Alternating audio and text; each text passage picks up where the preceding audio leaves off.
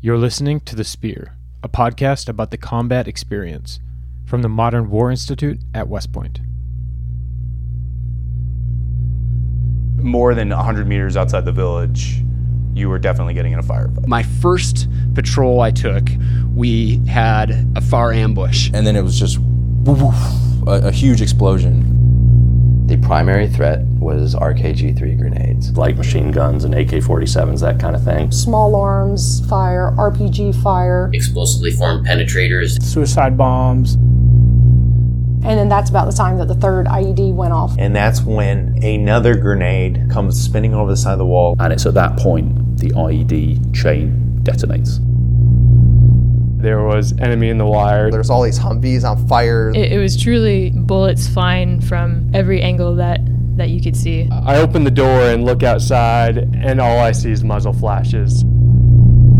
There's a guy on top with a 240, and the rounds passed right past his head. At that point, our instincts kicked in. One pilot on the controls, the other pilot was using his M4 to engage single-man targets on the ground. You're shooting at everything. It was a fight. Welcome to The Spear, the podcast about the combat experience, brought to you by the Modern War Institute at West Point. I'm your host, Tim Heck, and today I'm joined by Richard Kent, a former Army captain who's here to talk about his deployment to Afghanistan. Richie, welcome to The Spear. Cool, thanks for having me. Can you give us a little bit about your background, how you wound up in the Army? Sure. Actually, I grew up in Kansas and enlisted in 2003, so it's kind of part of the 9/11 generation, I guess. Happened my senior year. Went to the 82nd and served as a private and specialist rifleman. Missed my deployment to Iraq because I got accepted to the prep school.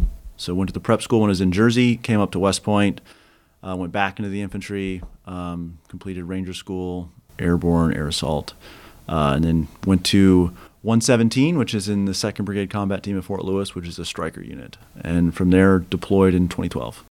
Having come from light airborne infantry, was the striker a different beast entirely?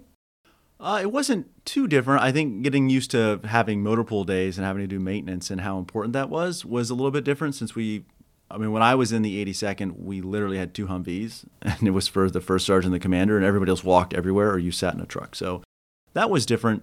But I think the general aspect of the infantry platoon was the same. I will say that I don't know if it was the difference between the 82nd and all AR and the 2nd ID, or if it was the fact that, I was separated by 6 or 7 years probably. But the culture was vastly different between the units, which was... When you were at Lewis, how long were you there before your deployment?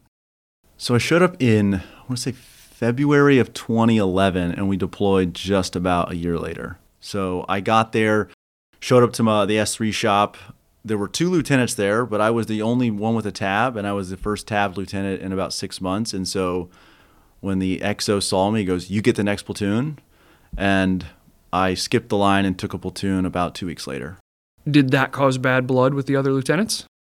It didn't. They were all nice guys. They were good. It was just, they kind of understood how it worked, and for one reason or another, they hadn't gotten their tab. And our XO and S3 were light infantry guys, so they kind of came with a bit more. They appreciated the tab more than some other folks did, even though our BC was an armor off. What was getting your platoon like, having been, a private and a specialist in a platoon previously? I was really excited. I was nervous, but having been prior enlisted, I had my tab, I had my airborne wings, my air assault, my EIB. So I showed up and I didn't look like just a regular butter bar, and people knew that. And I kind of understood what the environment was going to be like. And so I also set a great example. I took over my platoon, and like the next day or within the first week were EIB. It was EIB lanes. And so I was like, hey, I'll do this with you even though I have it. And threw on my ruck and then ran the 12 miles and came first in the company. And so immediately everyone's like, okay, this... the PL's, he's not messing around. And so I earned just a lot of respect off the bat because I just stepped in and completed the EIB lanes with everybody and did fairly well. What was your relationship with your platoon sergeant? Initially, he was a good guy up front. I thought he was, physically fit. He seemed pretty motivated. We had issues a bit later as I got to know the platoon more and more. But I think that I also was able to step in and earn some with the small unit leaders because I kind of immediately walked in and called people out on things like holes in a beret. I started stepping up to people, and they were not used to a platoon leader taking such interest in menial kind of NCO business, quote unquote.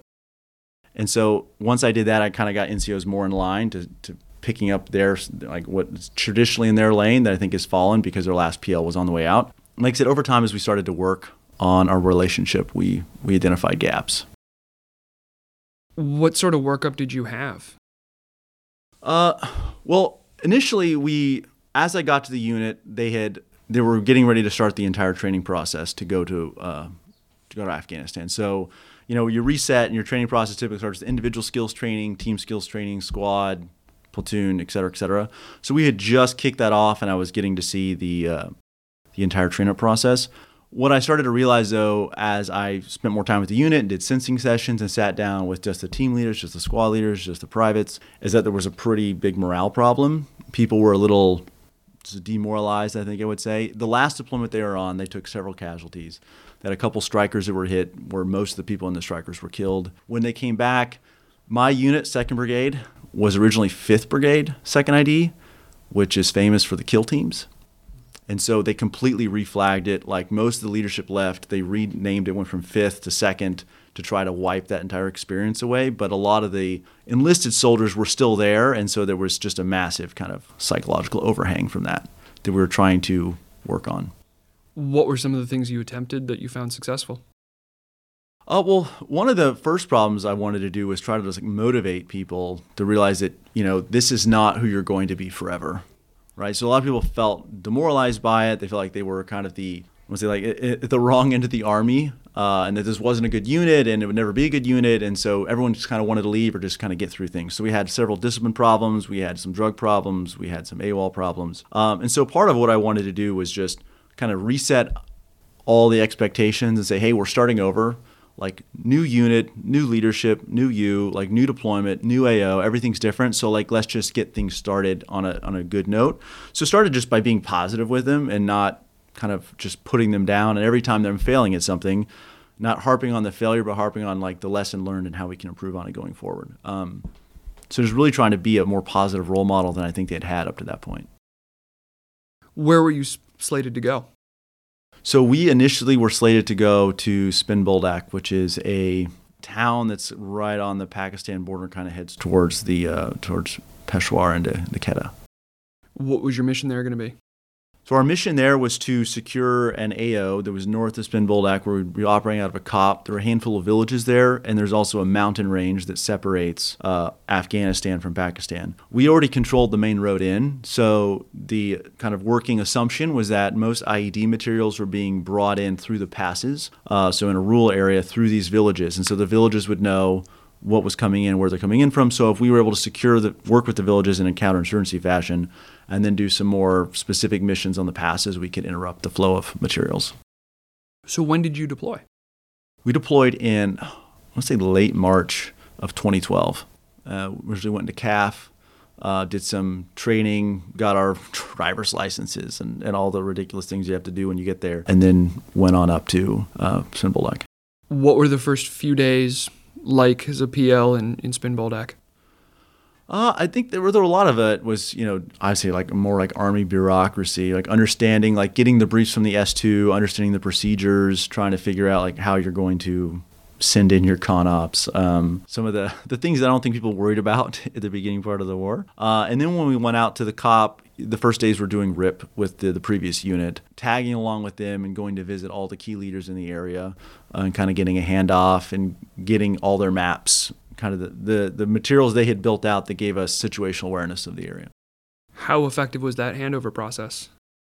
I think it was as effective as it could be, but there's only so much you can just be told. They'll be like, oh, this is a good person, and we've had this great relationship, and these are the routes we've taken. But the enemy knows that you're ripping out. It's obvious that you're doing this. It's not really a secret, and frankly, they're ready to go. So they're kind of giving you the bare minimum, like, hey, let's do this. Here's your stuff, and then as soon as they can, they're kind of ready to.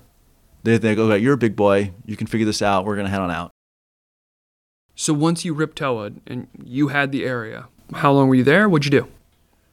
So we were there about 2.5 months before we moved. But initially we were just going out to the different villages and trying to get a sense of what needed to be done and what hadn't been done. I did have the auspiciousness of hitting an IED on my first patrol. My lead vehicle hit an IED and disabled it, no one was injured, but it was still one of those things where the previous unit, they told us they hadn't hit an IED in months. And so that immediately put everybody on edge a bit, like, okay, like if things changed or are we doing something wrong, etc. But we initially started working on some of the projects that were still in continuation as far as like water projects, trying to figure out building relationships with the AVP and going to check different areas. And then we were also following up on some, I would call them low value targets, really. They weren't important enough for anybody else, but if Intel picked something up, they would pass it down to us if there's NRAO and we would execute it. Talk to us a little bit about the Afghan Border Police, the ABP. So the AVP, I don't think we worked with the ANA later, and they weren't as professional as the ANA, but they were relatively good. I mean, they had their own small base, but obviously there's cultural differences there. When we showed up there and had our first kind of shura, it was very formal. There wasn't a lot. It was trying to build a relationship. It was very difficult. We had a very interesting experience with them, though, in a sense that, and I was there for our first or second meeting. We walked out and they were giving us a tour of their little kind of COP. And we noticed that they had a little cage, sort of like a dog kennel, but like a human cage. And it was a little bit taller than a dog kennel, maybe 3 feet tall. And there was a person in it, which was incredibly odd and caught the notice of some of our soldiers first, who pointed it out to me. And so that kind of became a situation where we were discussing with him what was going on, and I was worried about, okay, am I going to be an accomplice to some kind of humanitarian problem or a war crime? So we had to determine what was going on. Turns out this guy had just stolen something from his neighbor, and he was trying to enforce the law and make sure he never stole again, which was interesting. So after talking with my platoon sergeant, who had a lot more experience, much more deployments, we took the route of talking to him about it, saying we didn't appreciate it, we didn't approve of it, and it's going to be hard to work with you if we don't think that we can trust you to act in like an upstanding and moral way with American values, so to speak. And he agreed to release the person at the end of the day, since he should have learned his lesson by then. An interesting moral dilemma for a young lieutenant. Yeah, for the first mission out, it was just something I didn't really expect to run into, but was just really just another day of the deployment. So you mentioned your platoon sergeant was the same one from your workup? So at the time, yes. So I had, let me rephrase that. So he was my second platoon sergeant. So my initial platoon sergeant that I took when I took the platoon was a staff sergeant operating in an E7 role. He had done a great job as a squad leader in the previous deployment. He was well liked as a squad leader and had been put in this position. And we were short on E7s. So they were like, hey, he's a pretty good squad leader. He'll be a great platoon sergeant. That turned out not to be the case. What I kind of found out over time was that he had trouble adapting from his kind of I am going to be kind of a hard ass as a squad leader to being a more like nurturing platoon sergeant and realizing that everybody needs something different and you can't just treat everyone like this. Like an example is for PT, he would go out and just run everybody to the ground and then he would criticize everybody. Like if anyone made any mistakes, he would chastise them in public in front of people. And there's like a very common saying, you punish in private, you praise in public. And given the morale situation, I sat him down after we had known each other for at least a month or two. So I had a really good understanding of what was going on. And I said, hey, I think you're great at these things. I think there's a couple areas we can improve on. Yeah, I think what you did is great when you have like a really motivated unit who's fit and they're just trying to push them to the next level, but I don't think that's the right fit for where we're at. And I'd like to see you adjust a few things on these areas. And I gave him a handful of examples. He took it unenthusiastically, is how I would describe it. But he wasn't upset with it. I think he appreciated that I came to him and was being upfront with him. Over time, that ended up not being the case. Another instance that kind of came out where his leadership was in question was because he was still a staff sergeant, he was pulling staff duty. He was assigned to staff duty, and he basically assigned it to one of his squad leaders and took the day off and had him pull staff duty with no warning and no prep. And I didn't find out about this till I had walked into the battalion headquarters and realized this was going on. That was just one instance. There were several others. And finally, I thankfully worked with my first sergeant throughout the whole process and told him what I was thinking because I knew I was going to need his buy-in in order to get anything done. But finally, when it came time for his NCOAR, I gave him a below average rating on his leadership qualities, which was difficult to get approved. But because I talked to my new company commander and my first sergeant throughout the whole process, it did. And we were able to shift him into the NBC role. So he became the NBC NCO, which is kind of the Army's way of relieving somebody. So you got a new platoon sergeant. Yes, so I had a great platoon sergeant. He came out of the 101st. His most recent job was teaching the NCO Academy at like the Warrior Leaders Course, I think it's called. And so he kind of came in and was like very professional, very head-on, and he was perfect complement to me. He wasn't tabbed, but he was, which I think some people didn't like, but I was a very like young lieutenant, like, let's get him. And he was like, sir, calm down. I've got this. I would be like, we need to get this done. And he would just be like, all right, do you have anything better to do with your time? Because I can do that. And I would be like, oh, wow, this is what it's like to have like a really good platoon sergeant who takes care of things so I don't have to worry about them. So we built a great relationship. He did a really good job motivating and developing the NCOs, which I think was partially because he came from the NCO Academy, so he was ideally suited for that role. Prepped our platoon very well. We deployed to Afghanistan. I had him for the probably the first month, and then they decided to relieve a platoon leader and thought that my platoon sergeant was the ideal candidate to take a platoon, so I got another new platoon sergeant. You spent about 2 months in Spin Boldak, mostly mounted? Mostly mounted. We had MATVs, which still, realized we trained with strikers. We went to JRTC, went to NTC with strikers. Showed up to Afghanistan. We're given MATVs or MATVs, and we trained with those, and then when we ended up moving, we lost those two, so another change. Big shifts. And where did you move to? After a couple of months, they decided that the 82nd, we were kind of our brigade, 2-2, was attached or was kind of deployed with 482nd under Colonel Menace.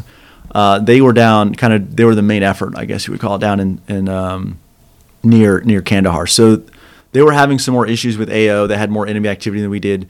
So they decided to detach my battalion and reattach it to 482 in the Zari Panjwai area. So we were about 30 minutes drive along the Arghandab River outside of Kandahar, and we were just north of the river in some of the more fertile areas. And they took your trucks from you? Yes, so there was FOB Passab was the big FOB, but they had everybody out into COPs, and then further from COPs, they broke us down to platoon patrol bases. And so because the roads were relatively narrow and they had, whether they were fields of marijuana or fields of other things, there were fields on all sides of them, and we couldn't drive through them. So you were essentially driving it. We were asking to get either one, the MATVs wouldn't fit on the roads, or two, it was obvious that there would be IED problems. So we just drove them to the platoon kind of patrol base, parked them inside a concertina wire, and then walked everywhere we went. What was the AO like, other than very fertile?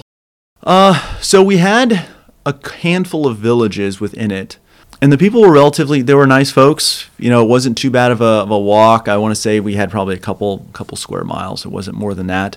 So walking was definitely doable. And we were kind of voluntold that we had to do two patrols every day and one patrol at night as part of our presence patrols, which weren't difficult, really. Initially, when we got there, it seemed like there wasn't a whole lot of action in our section. A lot of what we were doing was just building relationships with the villagers and kind of letting them know that we were here to protect them and please let us know of any information that you have. So we were kind of back to square one, like when we showed up to Spin Boldak, on just relationship building. Did you have Afghan partners there too? We did. We had an A&A unit. We had, maybe it was an A&A platoon or A&A company that was at the company COP. And so they would get attached to us for different missions. So we would usually have about a squad, 4 to 8, that would be attached to us. What was that interaction like? Initially, it was pretty good. We had a really good interpreter when I got to this area who was very motivated. Some interpreters are just there to just translate, and this guy, he had like a stick with a hook, almost like a hook knife on it, and he would go out and clear IEDs. He had a great method. If he would go out there and maybe thought found an ID, he would scrape this thing out and he could find the command wire, and he could go and he could rip the command wire in half, and he would flip the IDs off the trail. And we weren't doing that, obviously, but it was massively faster than waiting for bomb disposal to show up. So and I was like, all right, man, this guy wants to win. He's out here to help us. He was ready to get his hands dirty any way he could in order to help us out. So Afghanistan's known for its fighting seasons, among other things, but did the weather with weather change, did the fighting season pick up?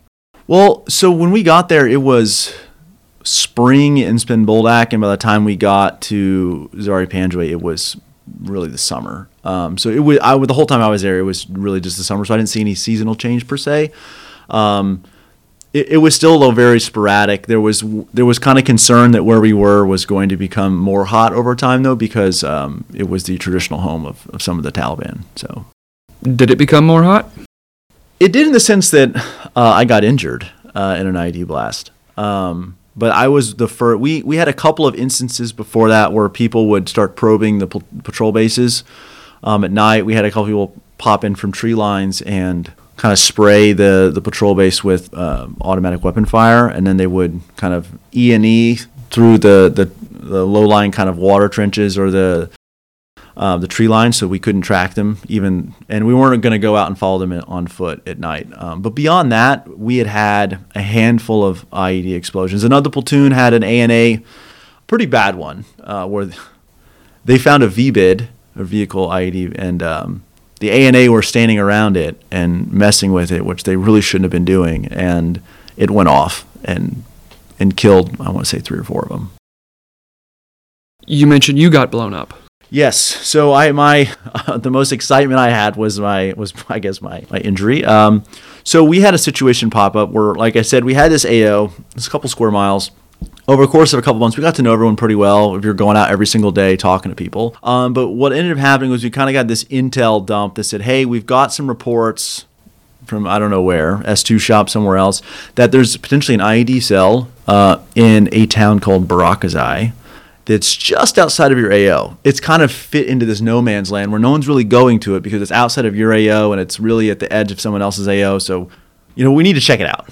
So would you go up there and go take a look, see what's going on? And I was like, okay. So kind of did my prep, looked at some of the data on the IED blast. Saw there had been some IED blast there. I was like, okay, so it has been previously hot, but nothing, in the past, recent past, probably because no one's been there potentially. We had a blimp, looked at blimp footage, kind of got a video of it from what I could gather, and started to put together a patrol. My company commander wanted us to do a longer patrol here in order to build a relationship with the village. So instead of just walking into the village and then walking back during the day, he wanted us to go in the evening and have like dinner, some kind, have them cook us food, and then we would finish the patrol the next day, build some more relationships, and then come home, which sounded, I guess, great in theory. The only problem was, it was, I want to say it was, I don't know if it was Ramadan or it was another holiday, but everyone was fasting in the day and they're eating at night. So we got off to a late start because he was off to a late start and had meetings. So we didn't actually get to the village till after sundown. So everyone was already in their houses. They were all eating. And we started out with he talked to a guy who seemed nice enough and told us we could sleep essentially in his animal pen, which, wasn't the most sanitary concept, but at least had walls and provided some protection for the evening, which was the goal. He then asked him to cook us dinner. And then he came back to me and said, yeah, he agreed he's going to cook us dinner. And I was like, well, we brought that 50-pound bag of rice as like kind of a gift to say thank you for cooking. Like, you gave that to him. And he's like, well, yeah. And I'm like, what exactly did he say? And he goes, well, he said he's going to cook for us. And I immediately realized what was going to happen. And what ended up happening is this guy obviously doesn't have the food to feed 20-some soldiers, in a regular Afghan. So he basically got his wife and, the girls in his family together, and they cooked 50 pounds of rice in some mixture of goat and sheep fat. And then everybody, because we didn't want to insult our guests, everyone was told, you have 2 pounds of greasy rice to eat, and that is your dinner. Which was quite hilarious at the time. Everyone was just kind of laughing as we ate all this food in our little pig pen, which was, it was a fun kind of evening before the next day. So now that you've slept in the pig pen, you've got a belly full of rice, you go out on patrol. Yeah, so we're walking. We start heading through the village. There's like a road and a stream next to it. And one person came up to us and said, oh, there's Taliban up here. And we're like, okay, could you be more specific? And there's like, well, there's somebody up here. And we're like, all right, well, we're heading that way anyway. We had a target building we wanted to investigate. We're kind of walking. We're trying to stay on the main path where it looks like people have been walking. But it's kind of hard to follow it because it's not super distinct and it's crossing this stream. So we end up crossing a stream where we think the main path is, and we're walking. And if I'm describing it, like I've got a miniature stream to my left, which is more like a miniature canal. And then on my right, a few feet to my right, there's a mud wall that's maybe waist high that borders a field. And then if you look to my right, past over the fence, over the wall, you can see the blimp in the distance, which is where we came from. But we're walking, and I start to realize, okay, I'm looking at my map, looking at the blimp, trying to triangulate our location, and I tend to walk pretty far up in the the column. So I have just the mine hound, our mine detector in the front. I have a security guy right behind him, and then myself, and then my RTO, and then everybody else is behind me. So we're walking. I realize the building's off to the left, but also realize we've crossed over the stream and we're on the, I won't say the wrong side, but we're not where the main trail is now. We're kind of in off this spot. So I stop the platoon. I'm looking around. I'm trying to figure out where to go, and I'm like, okay, I think we need to go here and cross the stream. As we're going, this day, obviously, I don't know exactly how it happened, but either I took a step off the trail or we missed a section with the mine hound. But I just remember basically a loud noise flying. I flew through the air to my left. I hit a tree and landed face down. And my ears were ringing, and I realized, okay, something has happened. And it's dusty, it's dirty. I'm looking down, and I'm trying to get my bearings. I sit up. I'm looking around I'm face down on my chest. But my gear is so big I can kind of move my head, and I see a guy who's got blown into the creek, and I'm looking at him. I start yelling at him, and I realize he can't hear me, and because he probably can't hear anything, and I can't really hear anything. And I also realize I can't move anything in my body. I'm basically kind of paralyzed. No, I don't have any sensation. So I freak out for a minute there, and I'm thinking to myself, oh my God, there must be a grenade that went off. Someone threw a grenade at us and it blew up or something. And then I slowly start to realize, okay, I'm starting to gain sensation, from my neck down. I'm starting okay, my shoulders work. Okay, now my arms are moving again. My body just must have been in shock. So I was going down. Okay, I can feel my butt. All right, I'm good now. So then I kind of throw myself over and roll onto my back. And when I roll onto my back, I look down, and basically my right leg from the calf down is gone. The foot's totally gone. The calf is splayed open, like you would see in Band of Brothers when they were spiking the artillery shells. That's boom, it's just blown wide open. And my index finger, which I had outside my trigger well, is severed and is hanging by one piece of skin. It's completely gone, and I have blood all over my forearm and hand. And I immediately realized, okay, I stepped on an ID. That's the only thing that does this kind of damage. And I don't realize it at the time, but I actually have far worse injuries as well. But kind of took stock of it and realized I'm not going anywhere. So I'm just going to kind of sit here for a minute and wait for folks to kind of come up and get to me, because I couldn't pull off my tourniquet and I couldn't really do anything at that point. So about how long before people started moving to you? So time's a little odd. It didn't take that long, but I was interesting in the sense that I know that my company commander was on the patrol with me, so was my platoon sergeant. So they were very specific, hey, get out the mine hound. You're going to clear all the way up there. No one runs up to them. There's probably secondary IEDs. So it definitely took a few minutes. I had an EOD officer and an EOD NCO who were on the patrol with me. So they also came up with the medic. And it was kind of interesting, though. I lucked out in the sense that I had no pain. I still felt nothing. So that was one benefit. So when my medic got up to me, I was his first casualty ever. And so he was obviously really anxious. He's it's okay, sir. I got you. It's all going to be okay. And I'm like, hey, Wright, how you doing? Calm down. How you doing? Look at me. We're okay. I just need you to put a tourniquet on the right leg. Just trying to get him to realize hey, just do what you're supposed to do. We don't have to freak out about it. I was also a little felt better because frankly, I was a 30-minute drive from Kandahar, which meant by aircraft, it's probably 5 minutes. So the idea that I could make it in the golden hour was relatively high as long as we do what we're supposed to do. So I also had that in the back of my mind. Who was in the creek bed? The security NCO, one of my team leaders who was acting security, and the mine hound both got blown from the blast forward. He ended up having shrapnel across his arm, and he did get medevac with me. And then my RTO behind me, he also got shrapnel, and he actually had a piece of shrapnel scrape his cornea, so he lost vision in his eye for a bit. It did come back after a period of time after it healed. So both of them were minorly wounded in the sense that they got medevac to the hospital with me, but they both never left country and were back with the unit in under a week.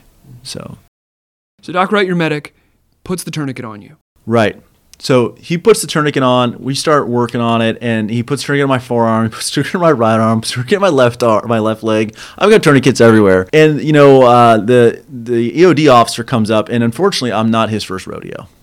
Like being an EOD officer, I'm probably the 5th person he's seen get blown up. And he tells me this story later that he kind of comes up to me, he was like, he saw the tourniquet, and as he put the tourniquet on though, my limb started to like relax a little bit, so it actually got looser. And so he kind of came in and was like, hey, right, we're gonna put 2 tourniquets on this leg, and you're gonna retighten that tourniquet, and starts kind of giving him guidance because he has some more things. And he tells me later, he goes, you were sitting there and like you could see the bones and the tendons in your hand, and you were just like flexing it back and forth, just kind of looking at it, being like, oh, this is interesting.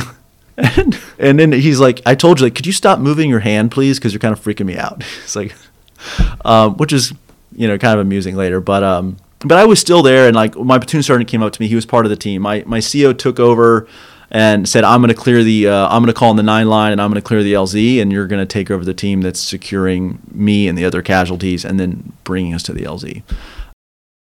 How far away was the LZ? It was a couple 100 meters. And all we had, right, was we had that, like, I don't know what I'm trying to, but it's basically, the lightest weight skid you could. It was just a big blanket, basically, a big nylon thing. And when I was sitting there and they rolled that thing out, and I was like, oh, yeah, I forgot. No one wanted to carry the big litter. So we have this litter, and they got ready to pick me up, and they were like, hey, we're going to carry you like this 200-300 yards across this creek. And I'm thinking about the terrain, and you're just thinking about all the training missions where you drop the guy, all the time. And so I stopped, said, whoa, who's carrying me? You? And I pointed to a I'm like, you're not strong enough. I'm like, grab him on security, switch positions with him. He's bigger. I want him to carry me, and you get on security. Like, who here has strength? Like, because we're not going to drop me on the walk back to the LZ. So they got me back in one piece. So another side note is kind of funny. For some reason, there was like a sandstorm. And so even though we had like standard U.S. Army medevac birds at FOB Pasab, they wouldn't fly. They said, we can't fly in this. So the PJs came out of Kandahar and came to pick me up. And my CO told me, he was like, yeah, I got to the LZ and we were getting ready to clear it, and they just came and just landed in the middle of the LZ. We never cleared it. And the PJs came running out to you, and he's like, I was yelling at them because he had previously had plenty of people injured, both as a Ranger platoon leader and as a 10th Mountain platoon leader. And he was just like, he's like, we haven't cleared anything. You can't do that. And he's like, we don't have time, sir. We got to get him out of here. And so, I mean, for me, it lucked out. Thank God no one was injured from their end. But I got medevac by the PJs. And so once you get to Kandahar, what happens? So once we get to Kandahar, again, I'm going to have to tell some embarrassing stories here. But I was conscious the whole time we get to the bird, right? And I get on the bird. I remember I leaned over to one of the medics and tapped him, and he leaned down. And I'm like, I'm thirsty. And he just looked at me like I was crazy and completely ignored my request for water. At some point, I pass out. And I don't remember anything else. Although one of the other company commanders who was acting as our liaison officer at CAF tells me that when they got there, they shook me awake because they're worried about like a TBI. And when they shook me awake, I was incredibly, I basically was like, I went to like survival mode. I was very much worried about if everything on my body was still where it was supposed to be in certain areas, is how I would say it. And I was assured by a nice nurse that everything was great. And I was in a wonderful state. And so at that point, they then got me ready for surgery and put me into a drug-induced kind of coma. I don't know, basically knocked me out. And I was out for the next 3 days until I got to Germany. What happened on the rest of the patrol? Did you find that out? Yeah, so, when they were getting ready to move me out, I kind of, talked to platoon sergeant, and I pointed out, I said, hey, that house right there, that's our house. Like, make sure you guys come back and do this piece. Let everybody know I'm fine. Like, don't stop the patrol. After the patrol, everyone was pretty exhausted by everything that happened. I was the first significant casualty of the platoon or of the company. Commander kind of got together with the team, and the EOD officer was like, hey, sir, it would be really good if we went back and tried to find the components of the IED so we can fingerprint it and do analysis. And so they ended up doing another probably 4 hours where they went back, had to mine hound all the way up, found the crater, did post-blast analysis, and then cleared the building, and then came back to the patrol base. Did they figure out who did it? From what I understand, they later did. They had an idea of who it was, and they think that they got him, but it was not one of those, just not like a court of law kind of thing where we're 100% sure who it was.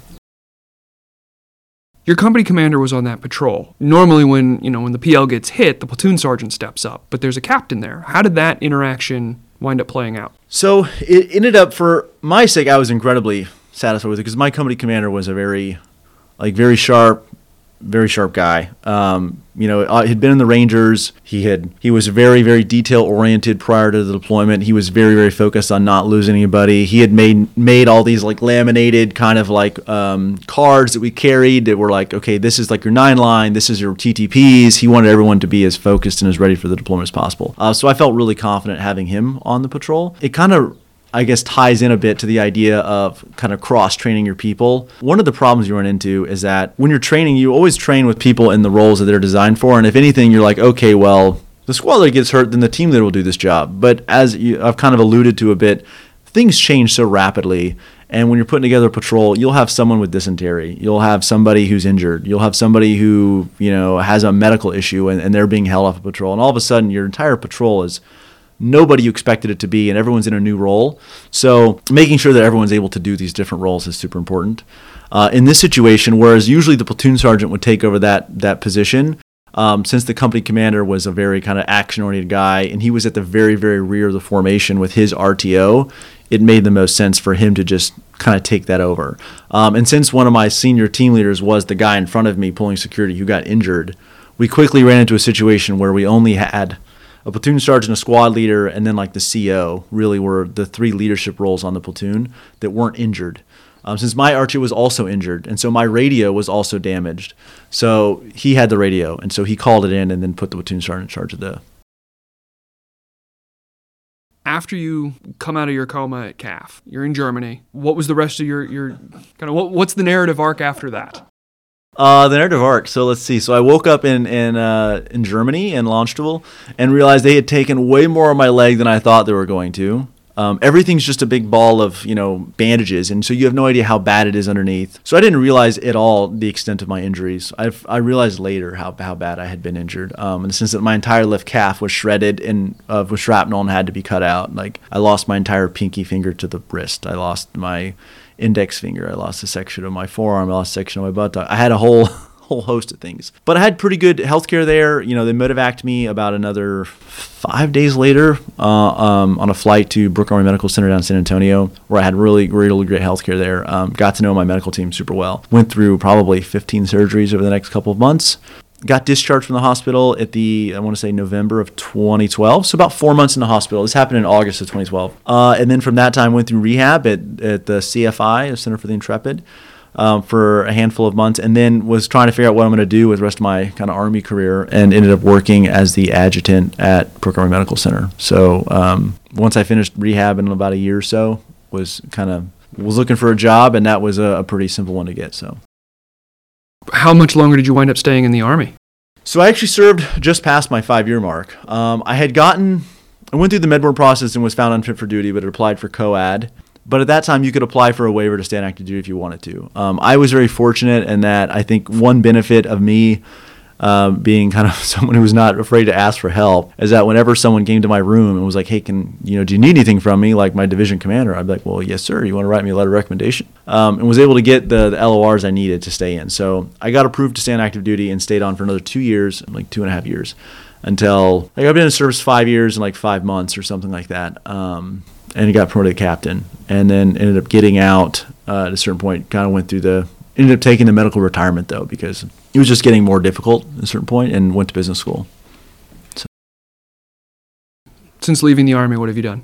So since leaving the Army, when I got out of the Army, I left and went to Harvard Business School up in Boston. That was a great experience. Several classmates there, good military network there. After finishing that, I did a stint at JP Morgan, worked in some investment banking in the healthcare group. So I kind of stayed with healthcare. I was really impressed with the healthcare I got and thought I could make an impact there. So got a little jaded by someone just working on finance, and really thought, this is interesting, but I'm a leader. I like to manage and work with teams. And so I took a role at DaVita, which is a kidney company. They did work on dialysis, and they love veterans there. So took over as a regional operations director, managing clinics for dialysis patients, 12 clinics, like 500 some patients and about 100 teammates. So like basically a civilian version of company command is how I would describe it. And then from there, I did a little work with Palantir, working with their USG and with the U.S. Army, actually on their intelligence prep of the battlefield product. And then most recently, I've been working as a kind of a small business entrepreneur looking to buy a small business to run and operate in Texas. I want to go back to your time in San Antonio. When you were in the hospital, did you wind up seeing your platoon? Did you hear from them? Kind of what support did you get from Fort Lewis? So I'd say I got so one of the platoon leaders that I had met when I showed up, and had since I gotten promoted to captain, he became the rear D commander. He was a really good guy. He had gotten blown up in the previous deployment and had shattered his femur or something to that degree. So he was on a medical profile. As a rear D commander, he was in touch with my family. He helped organize them getting down there, and he was in touch with me, which was super helpful. And with the platoon specifically, when they got back, I was able to get leave. I got TDY, and I went up and I was able to go back to the redeployment ceremony and receive my post-deployment awards and go to the ball. Got my little kind of PL plaque and talk to the folks again, which was really great. And it was also interesting because my the platoon leader who took over my platoon from me after my injury, I got to chat with him and kind of hear his perspective. And it was nice. He was like, yeah, I came in, and the platoon operated really well, and things went well for me, and I was, although he did fire my RTO, but I was glad to hear that at least the platoon had done well enough that the incoming leader didn't have any issues. So, was it an emotional reunion for you, or was it just another kind of day in the Army? I think it was a little emotional. I mean, I'm glad that nobody else on the platoon was injured during the time in Afghanistan. So everyone that I deployed with kind of came back. So that was great to see. I also think it was helpful though for them to see me, because I think some people's last vision of me was as me potentially going to die. And so realizing that, hey, I went back, I've recovered, I'm here, and I'm not angry, I'm not upset about anything, we're working through this, I think was kind of a positive kind of ending to everything. So well, I guess on that ending, Richie, I want to thank you for your time here today. Yeah, thanks so much.